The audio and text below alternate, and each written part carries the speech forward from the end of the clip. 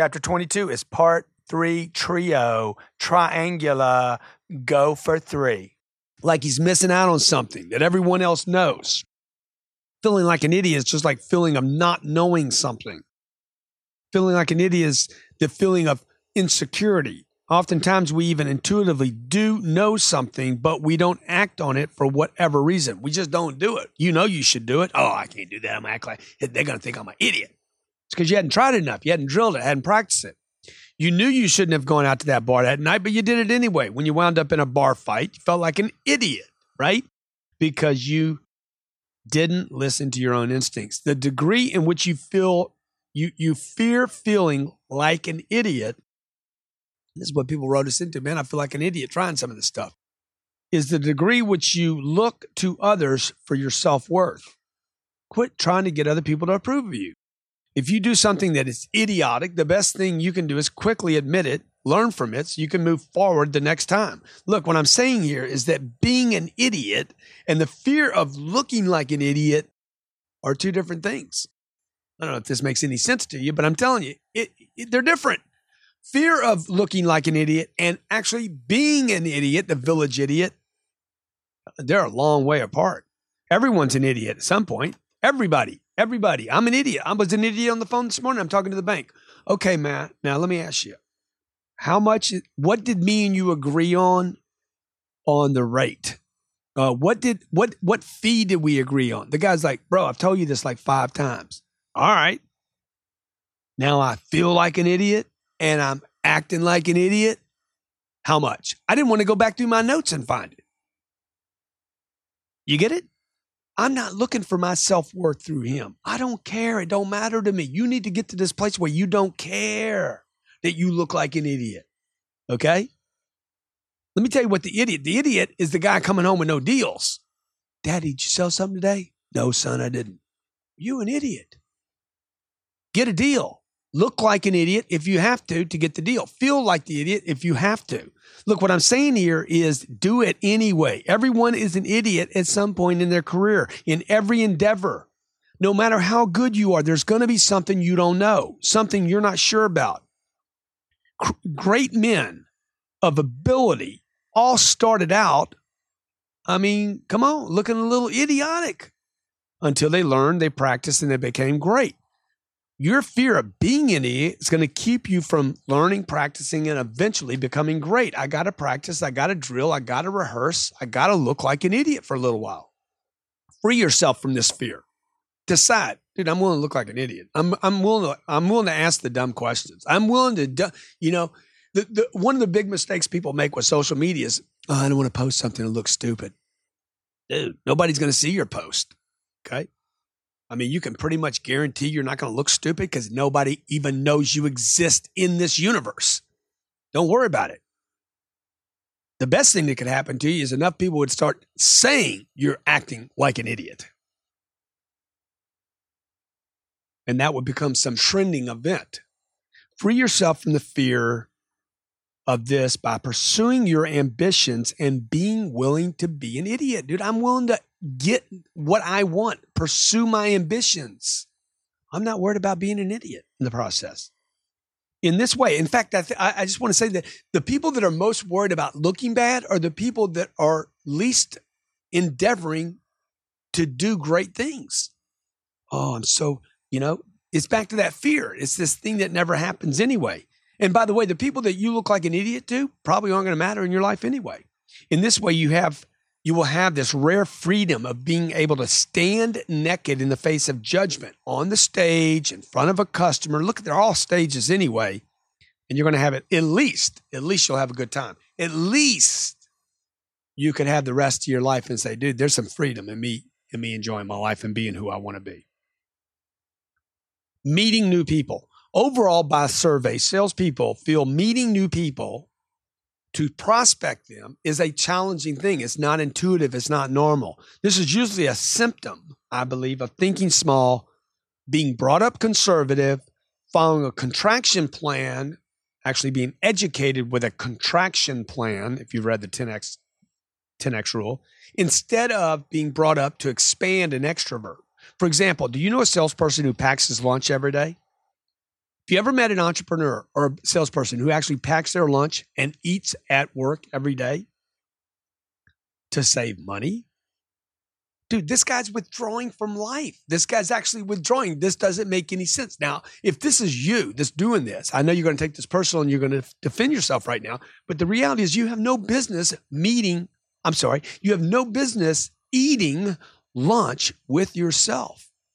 I know you think it saves you money, but the truth is it's costing you millions to eat by yourself. You should be eating with your clients. You're not doing this because it's smart. You're doing this because you were taught to do this. Look, if you're a contractor, okay, or if you're hammering nails into houses or putting roofs on or plumbing in, and you bring your lunch to work to eat, to eat out of a brown bag for 45 minutes, yeah, that might make sense. If you're a salesperson and you eat by yourself, the only thing that makes sense about that is you need to go find a hammer and start building houses, not selling them. The solution to meeting new people and prospects is to reach way out. Think expansive, not contractive. Where can I go today? Who can I go eat lunch with? Who can I go eat breakfast with? Where can I be seen today? Where can I go in the course of my day to be seen, be talked about, and possibly get lucky? Get out there. Go to lunch. Not with another salesperson, but with a customer. How can I get busy? How can I be seen? He's not buying anything. Why would I take him to lunch? Look, why would I take another salesperson to lunch? More importantly, why would I go to lunch with myself? I'm not going to buy anything for myself. Hey, how about the endless list? Go to the gym, go to the restaurant, go to the city council. How about church? How about conventions? What about getting involved in a multi-level marketing company? They only meet 2 and 3 times a week. Industry trade shows. How about I take a new class? How about I go, wow, my gosh, the list is endless. Do you have a list? Do you know where you're going this week? How many outings will you go to this week to meet new people? Have you ever once in your lifetime sold a client at lunch in your office out of your paper bag? Have you ever sold a client by staying in bed at your house? Have you ever sold a client by mowing your own lawn? Have you ever met a new person washing your own car, vacuuming it out, being the maid at your house? Probably not. You got a better chance of going to the grocery store and shopping for groceries and actually meeting somebody in the line because you're out. The point is, look, man, you got to meet new people. The possibilities are endless. If you're actually involved in living life, the possibilities become endless. There's only 7+ billion people on this planet. You can't even meet everybody in your own zip code. The first step is to commit to getting out among the people. Get out. There ain't no money in your living room. Your dreams will not come true. Nobody's going to bring them to your front door. Nobody's going to bring them to your living room and say, boom, here's your dreams. Package, ready, open.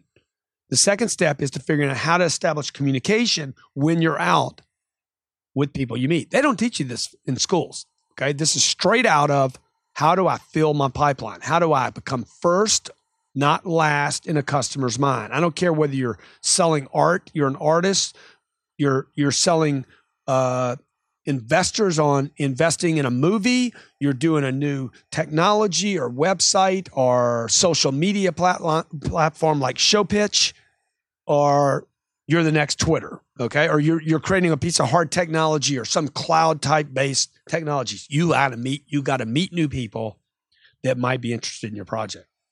And the easiest way for you and me to meet and develop relationships is to visit the same place over and over until I know everybody in that cycle. You don't want to spot places. You don't want to keep going to different places all the time.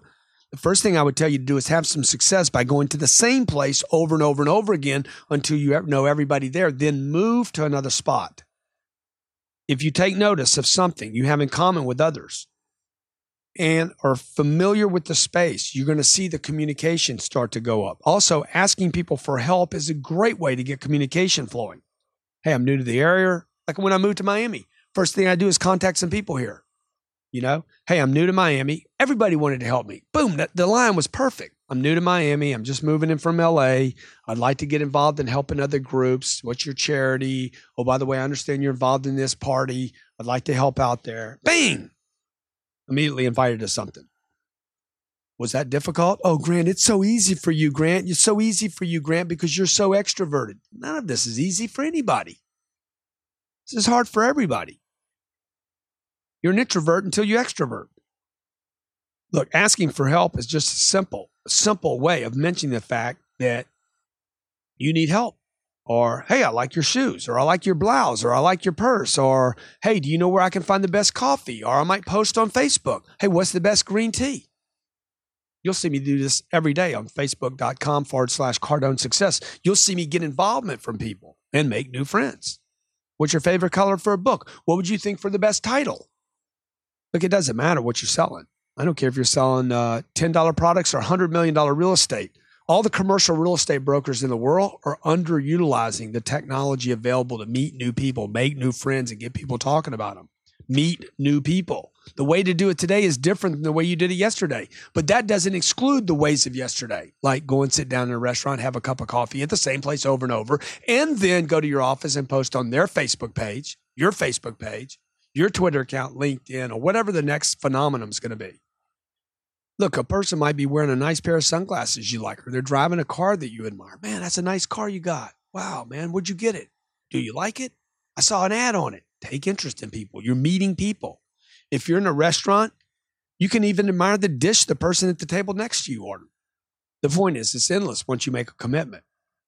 You could ask somebody next to you, how much money you make? What's it like to work here? How long have you lived here? It doesn't matter. It's an endless list. But if you don't make a commitment to it, you won't ask those things. Meeting new people. Be interested in others. Communicate about anything. Reach out by being seen. Make contact. Be willing to be the idiot. And watch your pipelines fill up. Breaking ice. It's always the salesperson's duty to break the ice when establishing a relationship. Particularly if you work in a retail environment and people are coming to you. You got to break ice. You got to break the ice. Got to get people comfortable. Customers have not called you or driven to your company or your place or location or agreed to an appointment because they're not interested in you and your product. Look, if you're going to help customers get what they want, you need to get to know them. At some point, I have to know what they want. Sometimes just breaking ice is a bit uncomfortable, that first little thing for everyone, them and you. The more you do, the more you do that, the more comfortable you'll become, the more you'll believe in what you're doing, and the less of an issue it will become. Many times your prospective clients are guarded. They're defensive. Particularly when they're shopping, maybe for the first time, never been in your space. When you're calling on them due to you going to them or some previous experience with salespeople, they're uncomfortable. You need to know how to approach a prospect, how to make them feel welcome quickly, how to put them at ease without turning them off, without sounding salesy, and how to make them feel like you're not pouncing on them or they're not obligated to spend a bunch of time with you. It's simpler than you think. Look, approach the prospect. Do not wait for the customer to approach you. Smile. Thank the person for their time. Hey, I want to really tell you, thank you for your time. Thanks for coming to see me, or thanks for, making the time to see me. 3, stick out your hand, introduce yourself. My name is, I would encourage you to use one name. My name's Cardone, or my name's Grant. One name, not two. Keep your hand out. By the way, a name badge would be a smart thing. Keep your hand out until the person actually shakes your hand. Make physical contact when you can, as it breaks the physical boundary. Smile, keep smiling, and keep smiling, regardless of their attitude.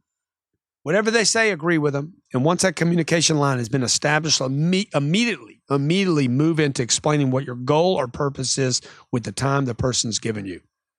Once you break the ice, look, do not spend 30 minutes building rapport. Do not waste time, 5, 6, 7 minutes talking about them and their family. All that will happen, basically organically later on. There's always time for that building rapport for later. Break the ice.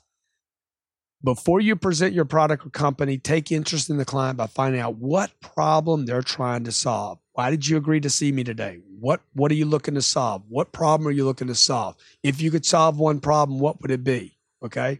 Have you ever done something similar like this in the past? Did you like it or not like it? See, I'm taking all interest in them and what they want. What will happen is this common ground, this rapport building thing that salespeople think is so priceless will happen on its own. If the customer agreed to see you or agreed to come see you, they have a problem they're trying to solve. Trust me. Learn how to break ice. Everybody can, baby. How do you stay motivated? How do you stay motivated? Okay. I think we use that whole piece right there. Robert, just keep it in.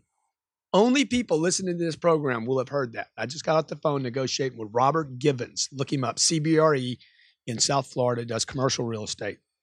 True story. You just heard it. You heard it here. You're the first to hear it. And tweet whatever part of that story you want, and I'll know you're listening to this right now. That'll get me a big smile on my face. How do you stay motivated? One of the questions I get from a lot of people of all industries, from all walks of life and all careers and all ages, how to stay motivated when you don't feel like you're getting anywhere. Look, this is not a unique problem.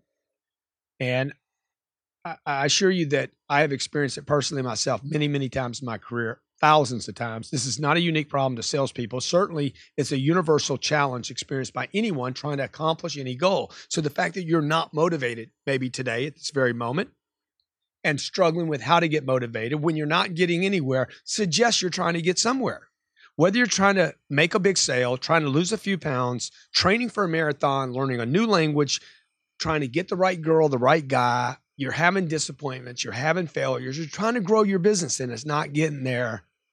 Look, at least you're occurring or trying to, acquire some worthwhile aim, and disappointments and failures are going to come. The key to success is knowing how to stay motivated.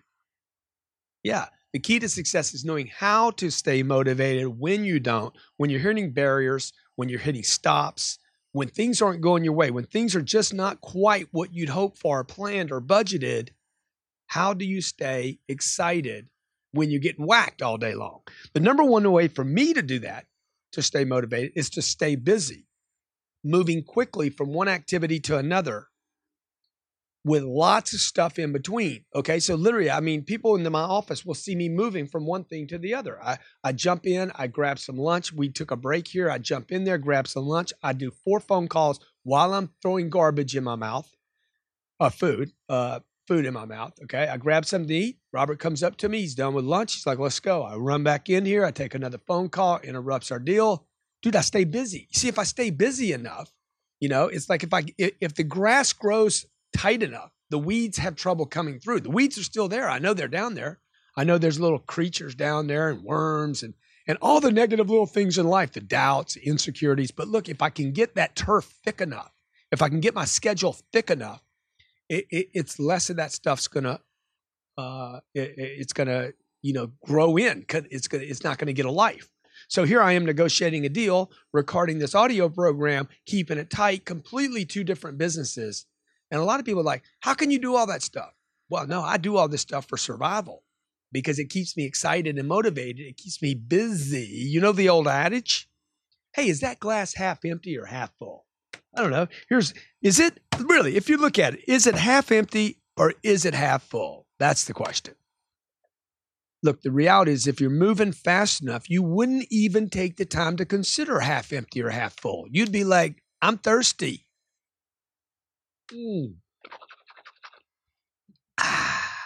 I'm drinking, baby. I don't care if it's half empty, half full. Look, if you want to be a teacher and be in philosophy, then you need to get out of sales and get out of business and go be a teacher. This isn't philosophy. Real life is not philosophy. It's getting out of the big white tower, getting into the marketplace. And the way I stay motivated is I stay busy. Okay. The way I keep my relationship fresh with my wife is keep it busy. The way me and her get along the best is when we're both working on our careers in the same direction, keeping things going. And then we're not, focusing on each other's outpoints. My motivation comes from my attention to the future, not from something done in the past. When I'm moving on to the next thing, I don't have time to get sucked into focusing on all the stuff I did wrong today, yesterday, last week, all the mistakes I made. I'm not even thinking about it. You know why? Because I'm busy again. See, most people are just not busy enough. They're not busy enough. Like they're not hammering, doing different things enough. When I'm moving on to the next thing, when you start moving on to the next thing and the next thing, you don't have time to get sucked into what went wrong. Instead, you'll have time to concentrate on what to do next. What's up next? What am I scared of next? I believe a lot of depression is actually a mislabeling of inactivity. Now, look, I'm not a doctor. I haven't done any analysis on this, and I don't think the people that actually call people depressant do any analyzing or studies or urine tests. So they're probably no more expert than I am. But I see a lot of people depressed because they're not active enough. They're not in the game. If there's a fire in your kitchen, I assure you, right now, just imagine you're sitting on the sofa, you feel a little depressed, you're in your office a little depressed, and all of a sudden there's a fire in your kitchen. Guarantee you, okay? Smoke, fire, heat, sirens going off. Depression will not be your issue. You will get busy. All of a sudden your legs will work, your feet will work, okay? Your pump will be freaking, and you'll be like, I got to run, dog. I got to run. I got to put a fire out. I got to get busy. I got to do something. What just happened? You were motivated to produce, motivated to get a product. Either get your ass out of the apartment that's burning down or put the fire out, one of the two, but you got productive. You were motivated. See? Urgency, something to do, some goal, something to escape, somewhere to go. Reduce short period of time, urgency. See, you'd be consumed in that moment, not by the fire. You're going to be consumed, not by your depression. You're going to be consumed with an object, a target, a deadline. I got to put this fire out. Or you're going to watch your house burn down. You might be depressed later, but not while it's happening. And the only way you'd be depressed later is if you don't get busy rebuilding this house or this office or this kitchen or whatever. You get it? Simple, man. Stay busy. The way to stay motivated is to stay busy. The other thing, oh, by the way, people will hate this about you. People that are living average lifestyles, putting in average amounts of activity will hate you for adopting this way of life. The other thing about staying motivated is you need to stay away from the bad news and the doomsayers. I talked about this in earlier chapters. Their goal, look, the media, O'Reilly, Piers Morgan, who doesn't even live in this country but reports the news for this country, all the media people, all the talking faces, look, their goal is to share bad news and doomsday scenarios. Anderson Cooper, he goes from catastrophe to catastrophe. Can't wait till they get there. Give me a ticket. Get me over there fast as possible. Their goal is to drag you down. And don't kid yourself. I'm not over pitching this. Their goal is to drag you down and make sense of where you live and make you feel good about it by giving you 2 minutes of 58 minutes of how your life is better than the rest of the world, and 2 minutes of some little funny tidbit that, I like him, with the goal of keeping you on that sofa, in that chair, not feeling good about yourself, about your company, about the future, about the economy, and uncertain. They will only leave you feeling like more of a failure, more hopeless, just a little better off than the rest of the people. The world's coming to an end, more apathetic about taking action. And no wonder people aren't motivated, man. Instead, stay positive. Keep connected to people on your team. Don't find time for TV. Be so busy, like you're like, man, I haven't watched my favorite show in 6 weeks.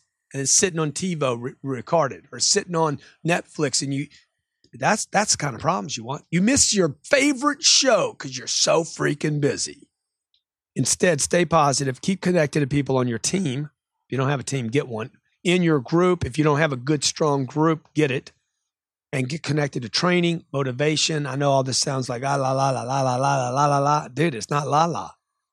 What you surround yourself with is how you're going to think. You want to stay motivated? Don't get motivated. Stay motivated by surrounding yourself in an environment that is motivational, and stay busy. Starting over with new clients. Look, making a brand, making a new start will cause anxiety and uncertainty. If you're completely certain about it, I mean, look, if it was that easy, everybody would do it and you wouldn't even have space to. If you're starting over with a new product or a new company, or you need to get back to square one, because the reality is, look, we're all starting over. A guy called me the other day, man, I'm starting over my career. Bro, big deal. I mean, I start over every day, okay? Sometimes I start over 2 and 3 times a day. Oh, yeah, but I'm starting a new deal. Yeah, that's not a big deal. I start over every day. You should be thinking fresh like that. If you're starting over with a new product or a new company and you need to get back to square one, it can cause you to feel like you're defeated or a zero. If you've ever heard that hero to zero. I went there, lost it all, had to start over. Or I had a good month and now I got to start over at zero. Well, don't think like that. Think you're starting fresh all the time. When you find yourself in this situation, the thing to do is maybe make a plan. And more important, get into action. If you're starting over, you've already been at the beginning point and gotten past it. Grant, I'm starting over. Okay, well, that's something you already did, bro. That's not something you're going to do, right? Well, what do you mean? No, I'm starting over. Uh-huh. Yeah. When did you start over? That's not something you're going to do. That's something you've already done. Check it out. Guy just lost his job. Rob loses his job. Rob now says, oh, I got to start over and go find another job. No, bro, you don't need to go start over. You already started over. When you lost your job, you started over. You were starting over when you lost your job. And by the way, you already got a job. You're the only one that doesn't know it. What job is that? Your new job is to find a new job. See, you're always employed, folks. How are you going to think about this? How are you going to approach it? Look, make your prospect list for a new startup. Work your power base for a new startup. Get your speed on with your new product and your new service. Better to go to market fast with mistakes than to go to market slow and never get there. Get into action. The faster you start presenting your pitch, getting interest, building your pipeline, the quicker you will work your way out of the condition of being unknown and brand new. But you're not starting over. You're just not known now for this new thing. Get your name, your product, your message outright to everyone, outright into the public to everyone. Don't wait to become an expert on a new product or company. Know enough that you yourself are sold on this new idea, this new startup, this new thing, and go make it known to others. For instance, I'll give you an example. If you go to Cardone Success on Facebook, you'll see me talking about things that will not happen to me for months. Whether it's a TV show, a radio show, a new book, an idea, you'll see me have an idea, post it, show it, share it, talk about it, and start, just putting one ember in the fire. Maybe I add a piece later on. Maybe I add another piece. All right. When you're going to get started? What's it going to be like when you get started? How do you start over with new clients? This is a problem for most salespeople. Don't let it be one for you. Losing business to others. Look, it's demoralizing to lose a deal to a competitor.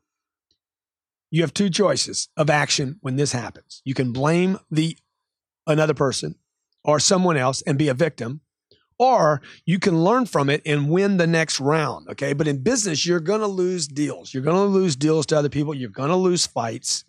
This isn't like a professional, athletic career, boxing career, football career. The career in sales can last 40 years, unlike a football player that's going to last maybe, 6-8 years? See, if you choose the first plan of action, blaming someone else or some condition, you become a victim. The reason for this is when you blame another, even if it's true, oh, he undercut me, he underpriced me, he stole the business, he promised him something I can't promise, he offered an incentive that we can't do, they offered financing and we don't. All those are blaming indicators. You're making yourself a victim and you're making them right. You're actually making them superior. So when you're trying to make them wrong, oh, they offered, a lower price. Like you're making them you're just flowing power to them to say they can operate at a lower cost than you can. The reason for this is that you're not taking full responsibility. Look, to be an excellent, a world-renowned salesperson, you have to increase your responsibility level. That means you can never, ever give somebody else responsibility for why that thing didn't get handled. You're allowing the consideration of you being a victim to creep into your thinking that something or someone other than yourself is in control of every transaction. You are in control of every transaction. This idea, even if you're right, oh, they rear-ended me or they cheated me, or even though that might be true, you got run into from the back, or they conspired to cheat you. All this turns over control to others. This leaves too much room for failure, opens the door to your competitor so they can keep swooping in, keep winning deals, and keep you down. Instead, look, I know guys in the marketplace. I know a guy once told me, hey, Grant, most of my advertising is designed to put our competition on their heels. It is not to get our customer at our front door. Most of our advertising is done for the sole sake to back our competition off, people they compete with, sell against, have similar products to. Their first goal was not to spend money to get people to their front door, but to put their competition on their heels. Instead, look, when you lose a deal to a competitor, try choosing path number 2. Path number 2 is, what happened? What did I do to not get that business? What did I not say about my product? What did I not make clear? What could I have done different? How can I make my product or my value or my brand superior without lowering my price? Look, it might be a slight tweak of your presentation. It might be some piece of information you didn't share. A great tool to use in getting known what you did wrong is to have someone other than yourself, preferably a manager, find out by making a phone call or a visit. Hey, what happened? Why didn't we get this business? Oh, they gave me a lower price. Other than price, why didn't they get it? But many times the client will tell another person, a third party, more than they'll tell you. This is a non-threatening call, which is not pushing for a sale. It's done more along the lines of a quality control procedure to find out how the customer's experience was, how the salesperson did in representing the company. In this case, it's you, and what you could do different. This is very effective and can garner valuable information that you can learn from and put into use if you're not being a victim, because victims can never learn anything. Let me tell you, the only thing that ever happens to a victim is bad stuff over and over and over again. You know the victim says, I'm not at fault. Somebody else was. And this is going to happen to me again. And oh, by the way, you can always ask some victim, is this the first time this happened to you? And they'll be like, oh, no, happens to me all the time. Like you'd think they're winning lottery tickets. Oh, no, man. Oh, no, bad stuff happens to me all the time. Oh. See, there's just no upside to being a victim. Now, this call, a third party call, hey, what did he do? What could he have done different? Why didn't you buy from us? If the price was the same, if we'd have done this, what could we have done to make a difference? Any of that. This could put you at cost, put your company more at, control, and actually putting you in a position to do something about it instead of crying in your spilt milk like a little itch bag. Lack of consistency. Look, your lack of consistency always boils down to a lack of real discipline. We talked about discipline earlier. Discipline is not a concept for bodybuilders. This is not, discipline is not something confined to military people and bodybuilders and people that are just, oh, yes, sir. Okay. Discipline is part and parcel of our everyday lives. It means you have exerted control over random elements and made something of them. You can see a disciplined person when you walk in a room. Okay. When chaos strikes out, you can see the guy that's disciplined. He's going to exert control. You need to discipline an unruly garden in order to turn a thing of beauty out of something that's not. Okay. So there's got to be some discipline. There's got to be somebody going there and taking the weeds out. Same thing for a sales organization. Some managers got to go in there and de-weed the negativity, have discipline to push the troops. Your process of making phone calls, reaching out to new people, handling a customer correctly from the beginning through the follow-up. These are all things that merely must become part of your existence. When you learn your craft, you train and grow stronger. How you get dressed every morning is a discipline. What time you wake up every morning is a discipline. How often you're working out is a discipline. How often you're reading books is a discipline. Your fears are like weeds in a garden which grow out of control only when you lack discipline to contain them. There are a finite number of things that you must do every day. It's not infinite. It's not forever. It's a finite number. Only a handful of things you have to do every day to contain your environment and make sure you're in control of. There are a finite number of things that you have to do every day. And when you do them, an incredible blooming will occur for your success, your sales, and your income. If you don't do them, you will become overwhelmed by the weeds, decay, and unruliness, and you will become scared to even try because of a sense of no control. Take control each day and do what's needed. You know what that list is. If you go back to our schedule and look at our schedule, that's why important that is. If you want to check out our day runner, our day timer, or whatever you call your battle plan, your daily battle plan, we're creating a Grant Cardone goal sheet, schedule, battle plan, quote of the day. So each day you can lay out either on your computer or with a pen what discipline looks like to you in that day. Take control of each day, do what's needed, create a checklist for yourself, make sure you reach and exceed each target, or at least attempt to, and then better yourself the next day. Calls to 25 people, done. Give my business card to 30 new people, done. Write 50 emails, done. Post 50 times, done. Close 3 new deals, done. See, mark it off. Show how you're winning. Treat these items as a game. Improve your score every day. Soon, the dreaded need for discipline will be replaced by fine-tuned habits that create wealth for you, your family, and your business. By the way, you might want to put on your calendar Cardone Zone, Tuesdays, 1 o'clock Eastern Standard Time as part of your schedule. Discipline. Listen to me every day at noon or 1 o'clock Eastern Time, Tuesdays. And on Thursdays, Young Hustlers. Yeah, for the Young Hustlers. Thursday, 1 o'clock p.m. You can go to grantcardone.com/Cardone Zone or grantcardone.com/Young Hustlers. Cold calling. Prospecting. Who is my customer? Who would buy my product? Who is a customer for my product? Who would buy my product? Can you imagine standing on a street corner? Who's my customer? Hey, this is a question all salespeople ponder when looking for prospects and starting a point for their business.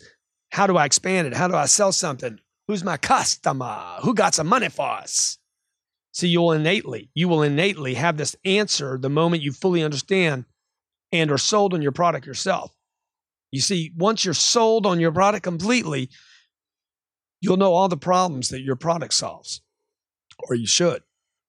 Then you're armed with all this information that you need to talk to anyone about the product or service you're selling. Who is my customer? This is the question you have to answer. You'll know immediately who has the problems that your product or service solves. Who are these people? Where are these people? How can I get in front of them? How can I talk to them? Where are they out online? How do I cold call them? How do I prospect them? How do I get them? How do I get myself known to them? Okay. How do I cold call? Pick up the phone and call somebody. How do you do this? Hey, you don't know me, but I want to talk to you and I want to sell you something. Could be. Hey, that'd be better than no call. Step 1, leave your fear, your reservation, and your inhibition at home. Okay. You're going to make a call? Leave it. Just say, hey, fear, reservation, inhibition, take a moment. Step 2, you need to look and sound professional. Step 3, map out several potential clients based on who needs your product or service. Step 4, go visit them or call them. That's the only way. Okay. Email doesn't count. Post on Facebook doesn't count. A LinkedIn post doesn't count. Call them, talk to them, or go see them. Be confident when you arrive. The fact that I'm picking up a telephone and calling somebody doesn't mean I'm not arriving. I need to be as positive on the phone as I would be if I was walking in the front door. Look, I got some guys that work with me. They're real road warriors. I mean, these guys that work in my organization, they've cold called every city in the United States. Walk in, cold call on a millionaire, midday, without an appointment, get past the gatekeeper, grab the guy's hand, apologize for taking time. Thank you for seeing me. I know I'm going to spend 4 minutes with you. Don't want to waste it. You give me 4 minutes, I'm going to share some information with you that I promise you will change your month. Get out of here. I'm not interested. I don't have time for this. Who are you to walk in here? See, they know how to handle all that. Stone cold killers. Walk in anybody. Believe in their product. They believe in their service. They believe in themselves enough to walk in cold. Their complete belief in the fact that our product can improve the lives of their customers, our customers, and give them and their people confidence and improve the lives of the people that we're calling on. Their complete belief in that allows them to do what most people won't do. Pick up the phone and call somebody cold, or walk in and get through the front door calling somebody cold. They walk into companies, bypass salespeople, entire hundreds of people, and walk straight into the owner's office, straight to the decision maker, just by their manner in which they carry themselves. Man, learn how to do that. Nobody was born with that skill. They exude this air of, I belong here. I know where I'm going. I know where my customer is. I know what I'm here to say. I know exactly what I'm going to say when I walk in the door, and I know exactly what they're going to hit me with. Oh, man. I know some of you are experiencing fright just by my example. Believe in your product. Believe in your service. Negate your fear or use it. Better use it by getting into action. Pure, massive action will drown out fear and allow you to cold call. These people on the internet that said, never cold call again. Oh, yeah, it sounds like a dream, doesn't it? Look, if you won't cold call, you will not reach people that need your product. Commission only, no security. This is a big problem for salespeople, particularly in our culture today, with so many people looking for the government to secure them, a safety net, protection, so much uncertainty in so many places. Look, growing up, we were all taught to study hard, get a good education, land a job with a major company, work 9 to 5, take 2 weeks a year off, retire with a little money in a company-subsidized 401k, and everything is going to be okay. Unemployment, Social Security will kick in. Now they're coming in with health care. Look, this was a safe thing to do when you were planning for your future 75 years ago. Parents, teachers, counselors preached this philosophy to countless students who were fighting to paint, dance, create video games, and think outside the box. Parents, teachers, and counselors have preached this philosophy. The media preaches this philosophy. The financial planners preach this philosophy, this idea of retirement one day. The guy selling 401ks, the guy selling mutual funds. Culture for 50 years has preached, buy a house, get a good job. While many of you were sitting there saying, man, I just want to paint. I want to dance. I want to do a movie. I want to create video games. I want to do something outside the box. And these people were literally sitting there crushing your dreams, telling you, oh, no, don't do that. There's no safety in it. There's no security. Putting your future in the hands of a stock market, a real estate market, a CEO, a large bank, the rules of commerce is actually the most precarious thing you could do. Witness the events of just the most recent 2008 when the giants like Lehman Brothers, JP Morgan, Chase, Merrill Lynch doesn't exist anymore. Lehman doesn't exist anymore. They were stung by such massive losses. A couple of them disappeared so that a couple could stay. Thousands of locations closed. Companies that have been around for hundreds of years laid off millions of people, and some of those companies completely dissolved. What kind of security are you talking about? And you're talking about commission? All those people were on salaries. What we have to come to value as what we have to come to reality with is that, look, that this safety, this environment, this safe and secure, you got unemployment that's being challenged today, whether it's even financially viable. Social Security, is it viable? Can it pay out in the next 10 or 15 or 20 years? Will Medicare even be here? There is no such thing as security or a safe job. Industries, entire industries are disappearing. Remember the telephone BlackBerry, if any of you can remember that far back. It was only 5 years ago. They owned the market. They're an $8 stock now. I think they were 800 at one time. Safe job? You want a safe job with a salary? What does that mean? Look, the truth is, we're all innovators. Everyone's an innovator. We're all idea people. You've had ideas your whole life. Your whole life you've dreamed. You have creations. Even when you were a little kid, you had ideas and fantasies. Now, that doesn't mean you need to go work for yourself. It doesn't mean not everybody is meant to work for themselves. Find somebody that thinks entrepreneurial. Find somebody that's an idea person. Find somebody that's creative and wants to see creative ideas and willing to fund kind of a space where people can come and play and be creative. But if you're looking for security, if the commission, oh man, I don't want to be on a commission, or I don't want, the bonus doesn't mean anything to me. Look, if your boss comes to you and offers you a bonus to hit this target, and you're like, I don't really value that, or I don't see that as part of you don't figure it. They're paying you $60,000 a year plus a bonus, but you don't really see the bonus. Then you think commissions are not safe. Look, everything in life is a commission. So when you get cold feet, and you will. And when you start to worry about insecurity, and you will, when you start worrying about living on a commission, and you will, when you start worrying about how you're going to pay the bills, and you will, when you start worrying about how to get to the next level, and I promise you it will happen to you. It'll happen to you whether you're working for yourself or you go do your own startup. It's just going to be uglier when you go do your own deal. Would you rather depend on the board of directors, the CEO's Social Security system for your future survival? Or would you rather depend on you getting out in front of customers, making your products known, making your value known? Who do you think is more vested in the standard of living of you and your loved ones? The presidents of JP Morgan of the world or you? Look, your financial success is best trusted. Who do you think is most vested in your standard of living, in your future? The presidents of the CEO or you? Look, a commission's not an insecure thing any more than Medicare, Social Security, any of these financial supposedly secure items that are going to take care of you in the future.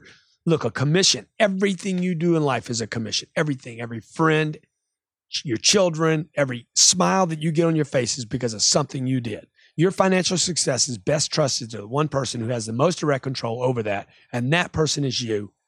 That is your security. Long hours. Man, I can't work sales. The hours are too long. I got a family. This is a big concern. The long hours will kill me. Look, working long hours is in the eye of the beholder. Frankly, I've said before, you have the same number of hours in the day as anyone. Rich men, poor men, all colors, races, religions, no matter where you live, what part of the world. Dude, it's what? How many hours is it? I don't know, 24 times 7? I forgot what this is. I used to know this. 14 is 168. 168 hours every week. Every language. Mandarin, people, Chinese, Indians, Americans, the English, the Australians. 168 hours, the way we measure time. Rich man, poor man, broke lady, rich lady, same amount of time. The question is whether you're working for your dreams or working for somebody else's. See, it's going to be a long day if there's no dream involved. If there's no way to get some freedom here, if you're not doing the things you love to do, it's going to be a long day. The reality is that even when you go home, you're still working for someone. You go home and you're working for your spouse now. You go home. I know people go home working for their kids now. Maybe you like to work out. So what are you doing when you're working out? Oh, you're working for your body, the body you want. Maybe you have a family and you're working for them. You're out, you're grinding for the kids and the wife. Then you're working for them. They're the boss now, right? You got long hours. Somewhere in here, you got to find out why you're doing this for you. Maybe you have a family and you're working for them. You're getting dinner together, cleaning up, putting the kids to bed. Maybe you go home. Maybe you're smoking weed at night, man. You're working for the man. The man that sells the kush. In that case, that'll be the government here in a little bit. Well, you're watching TV. You're working for CNBC. You're zoning out until you pass out and you start over again the next day. Look, if this is the case, you're working like a charm for the pot dealer or the government. That's who it'll be before long, because you're a perfect victim of a system and no longer in charge of your life. If I described you in the last example, hey, call my office and get some information on how you can get back out of this horrible trap. I know I've been in it. I was in the rat trap. I was in feeling like every day, these are long hours, man. Look, they're all long hours if you don't love what you're doing. I can recommend a book to you. Call me up. I tell you what it is that will wake you up, make you more alive than you've been. The good news is that if you're working 24/7, whether you know it or not, the good news is that you're working 24/7, whether you know it or not. Heart's beating, lungs are working, you're working. So now what we got to do is figure out, how do I add some excitement to that so it's not long hours? So if you continue to maximize your time toward positive actions, then you're going to be working it correctly. And look, if you're just half awake, stoned, just clocking in, rambling through life. I know I'm talking from personal experience because I spent a number of years operating like this, roboting like this. Look, a half hour can seem like an eternity. I've had 15 minutes feel like it was the longest 15 minutes of my life. If you are truly alive, truly the captain of your own ship, then you're going to be in control of your dreams. Every day is going to be a dream. It's going to be like, okay, I'm going to go there and I'm going to make this thing my dream today. This isn't pie in the sky. This is real for people. I know people that operate like this. They're excited every day. Then you're working for you. No matter who you're working for you now. Doesn't matter who's writing you a check. You're working for you, you're working for your dreams, and then 14 hours will seem like nothing. It's all in your head. You know it's all in your head. You decide what you do and what you don't do, but you decide. You can literally change time if you allow yourself to wake up and smell the coffee of your dreams. What is my dream? What am I doing today? When I wake up just like you, foggy, don't want to get out of bed, body hurts. Oh my God. What am I going to do today? I got to get it going just like you. So, hey, what are my dreams? Where am I going? What am I doing? Why am I doing this? What gets me excited? I have to do that every day to myself. A career in sales, this stigma of having long hours, man, it's got nothing to do with selling, okay? I know guys in retail sales. Oh, I hate retail because it's long hours. I'm on my feet all day.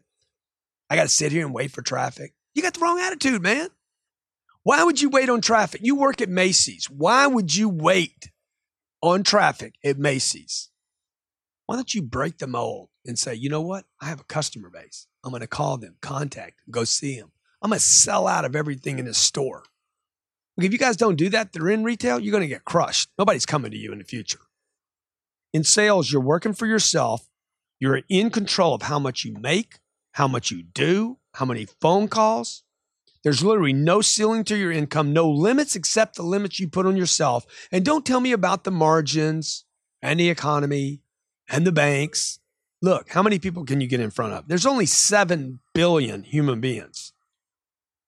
You think that working for yourself is working too long? Look, it's all work. You think working right now is too many hours? Hey, go become your own guy and you'll see what too many hours. You'll see what fear is every night. Traits of a good salesperson. Number 1, these are the traits of a great salesperson, okay? So is this it then? And then we're out. Yeah. Fucking exhausted. The traits of a great salesperson. Number 1 is willing to be told no. It was said, can't make the shot you never take. Who said that? The great one, Wayne Gretzky. Look, to be a great salesperson, you have to be willing to be told no and then allow people to tell you no more than once.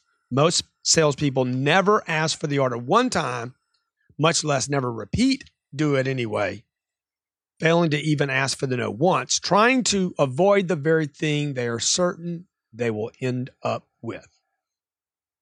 Number 2, ask for the order regardless. Believe it or not, the great salespeople ask for the order regardless, no matter. The wife's not there, the money's not there, they're not ready. They still ask for the sale. Believe it or not, the number 1 reason salespeople fail is because they just never ask. Can I get your signature here and here? I just told you, man, we're not doing anything. I know you told me that. Do you know how many people tell me they're not going to do it? Sign right here. Let's go ahead and do this and get it done. I don't even listen to people. I've heard that so many times, I don't even pay attention to it anymore. Most salespeople believe they ask for the order more than they do. You understand what I'm saying? Most people believe they're asking for the order and they're not. They're not even asking. Guy says, I'm not buying today. We're not going to do this. I didn't bring the wife. So they never ask. I just ask anyway. Here's what I want you to add. Ask for the order regardless of the situation. These people that don't are probably trying to avoid rejection, avoid getting a no, avoiding failure, and actually getting the rejection, getting the no, and getting the failure they're trying to avoid. Or maybe the discipline of asking, you just haven't developed it enough. Many people who are unable to ask are operating under some false belief or concept or idea that, oh, if I'm just nice, people will buy. No, wrong. People will not give you money just because you're nice. Only a very small percentage of the people will buy from you without you asking. Very small percentage. And anybody could have sold those people. Let's face it. If you're not going to ask and they're going to buy from you anyway, anybody would have sold them. If you're unwilling to ask for the order, you will only get the leftovers of those who are professionally trained, drilled, rehearsed, primed, and statistics kept on to ask for the order. Great ones ask for the order regardless. Number 3, the great ones listen selectively. Now, if you're one of those people who believes everything someone says to you, that everything someone says is true, and that what people say is what they'll do, look, you'll be a disaster at selling. When a customer tells me they're on a budget, I listen selectively to that. You know why? Because I know everybody's on a budget. The whole world's on a budget. You know what else I know about the whole world that is on a budget? They will all violate their budget when they fall in love. Okay. Everybody violates a budget. That's what I know. Everybody's got one and everybody violates one. There is no exception to that rule. Everyone, when shown the right product, something they love, something to solve a problem, something that gives them more security and a higher sense of self-worth, will violate their budget. Listen selectively. People will say many things to you that are closer to meaningless than not. Most, in fact, what people say to you has no relevance at all. I can't afford it. We're on a budget. We aren't buying today. We're going to wait until we never buy at the first place. I have to talk to my wife. I'll see you later today. Look, most of that list has nothing to do with reality. If you're a gullible person, if you want to believe everybody, if you're just a nice guy, just believe everything your client tells you. Treat it like gospel. Sorry, you won't be cut out for selling. The great ones listen selectively. Number 4, the great ones stay sold on their story, on their own story. If you happen to be one of those personality types that is easily sold on another story, unable to hold your position and conviction and belief about those things you're sold on, and then start buying their story, you will be stuck at selling your own products. You will suck at selling your own products, not stuck. You will suck at selling your own products, and you'll be great at getting sold on others. Look, you're stuck in some kind of reverse boomerang universe where you intend to sell your story, your product, and your services, and then you end up buying their story and their presentation and their viewpoint. Oh, Grant, we can't afford it. You showed somebody something they don't need to buy. They knew when they came in they were on a budget. You show it to them, and what do they say? Oh my God, we got problems at home. My mom's sick, and I don't have any insurance, and the economy's bad, and we're gonna wait. We're gonna wait until the economy gets better and my mom's healthy. Look, man, and you buy it. Oh yeah, okay, you should do that. You should do that. Oh yeah, and I need to pray about it too. And you buy the whole deal. You buy the whole package because you're gullible and untrained, and you're a good person. But here's the reality. This person left their home knowing, just want to remind you, left their home and came to you knowing the mom was sick, knowing they had a budget problem, and knowing the economy sucked, and knowing that they're God-fearing people. And they still came to you. What does that tell you? That tells you they'll violate all their agreements. And that if they're truly God-fearing, they've already prayed to God this morning when they left their house and said, hey, we're going to go see Grant. And we're going to look at his product, even knowing the mom's sick, we're over budget, and the economy sucks. See, you bought the story. I didn't. The great salespeople, the great ones, stay sold on their proposition. Santa Claus is a perfect example of someone that stays sold on their product, their service, and their offering. Santa sells everybody. Number 5, the great salespeople ask questions and they get answers. Number 5, the great salespeople ask questions. Look, if you hate asking questions, you hate prying, you hate digging, and you feel like doing that is too personal or it feels like prying into someone's business or invading, look, you're not going to make it in the field of sales, and you definitely will not make it in the field of negotiating and closing. What is your income? I asked the customer. How much money you guys make? You feel strange about asking that question? You need to learn how to get used to asking that question. How long have you worked at that company? Who is the decision maker in the household? Look, if it comes down to flipping a coin, who wins? Okay. And literally, we flip the coin. Who's going to be the decision maker? And it lands on its side. Who picks? Who wins? Who gets their way? Why can't you guys do this today? Why can't you? Oh, man, I already told you the payment's too high. Why can't you make a payment that's too high? Well, we never buy at the first place. Why can't you buy at the first place? Why can't you change your mind? Why can't you do it anyway? Why can't you do it even though your mom's sick? Why can't you do it even though the economy's bad? Why can't you? Why don't you do it anyway? Who makes these kind of decisions? When did you decide to use that plan? How much money do you have? When you say the economy's bad, what does that mean? See, if you can't ask those kind of questions and get uncomfortable and ask and pry and dig and find out, why do you say the price is too high? Compared to what? When you say the price is too high, what do you mean? If you love it, what does it matter? So what the payments are too high? Don't make them all. See what I'm saying? I'm going to pry. I'm going to dig in, dude. Why? Because I'm sold on my product, my service. So what is too much money? People spend too much money every day. Ask questions. Number 6, the greats. The greats don't just ask questions. They always get answers to questions. If you notice great salespeople, they know how to get you to tell them the answer to a question. I know a lot of salespeople, they don't mind doing number 5, asking questions. The problem is they never take the time to actually get an answer. And even when people answer, they don't listen. So they don't even know what the guy said. I was with a man yesterday, asked me what I wanted. Before I could even answer, he's showing me something else. I'm like, dude, you just asked me a question. You asked me what I wanted. I'm about to tell you what I want. I'm about to tell you what I value. I'm about to tell you what I want to look at first, what I value the most, what I pay for. You didn't even listen. These people believe, the great ones, believe that they control conversations by asking questions and getting answers. See, an amateur salesperson believes they control the sale by asking questions, but it's not true. The great ones know that they control the sale by asking and getting answers and duplicating the data. They ask a question, then they ask another question. This is an amateur. And then they ask another question. Sometimes they don't even get any answers and they don't even know it. The person who controls the sale is not the person simply asking questions, but the person who gets answers to questions. How much money do you make? Man, a guy showing me a condo, an extremely expensive condo for the Ritz-Carlton in Miami. He doesn't know how much money I make. Why didn't he know? Why wouldn't he ask?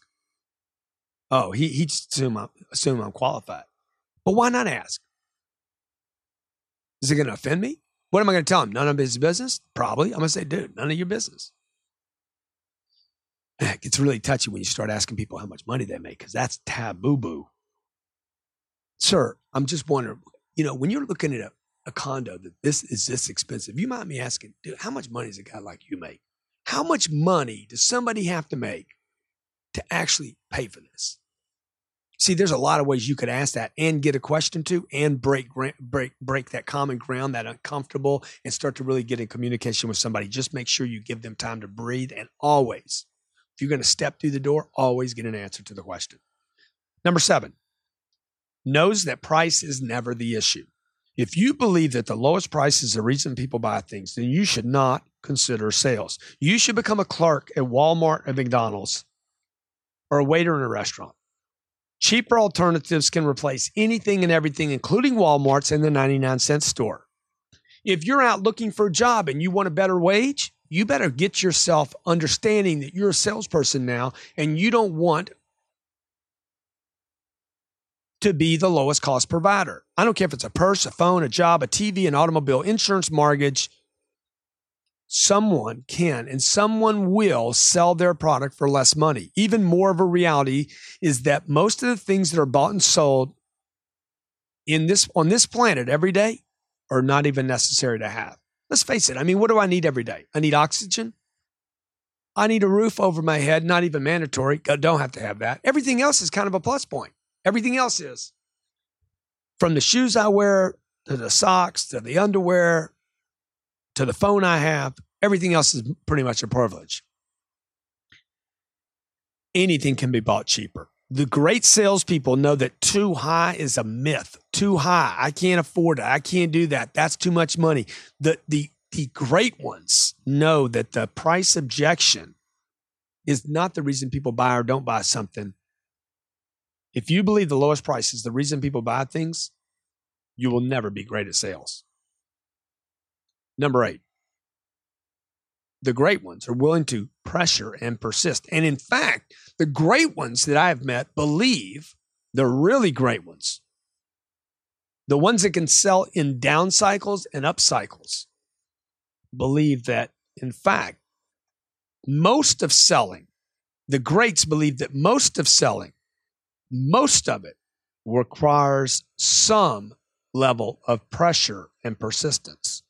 Now, if you're one of those people who have become convinced as a child by your parents, sold by your parents, your teachers, and your environment, that getting your way is a bad thing and that you should avoid all sales jobs and any job, in fact, that involves negotiating, debating, or entrepreneurship, and that pressure is awful, I told you.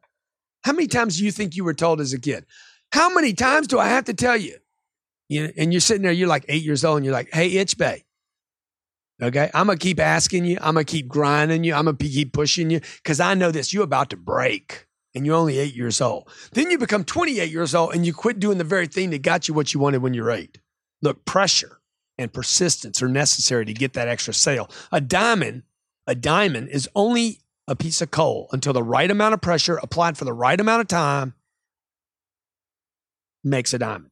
People will not separate from their money or make decisions, even bigger deal, just to make a decision, without someone building value and then someone insisting on that person taking action. Somebody has to be sold. Somebody has to be convinced this is the right thing. Do it. Now's the time. Look, you have to learn how to use pressure professionally. You have to learn how to professionally persist so people feel good about it. If you despise pressure or persistence, don't do sales.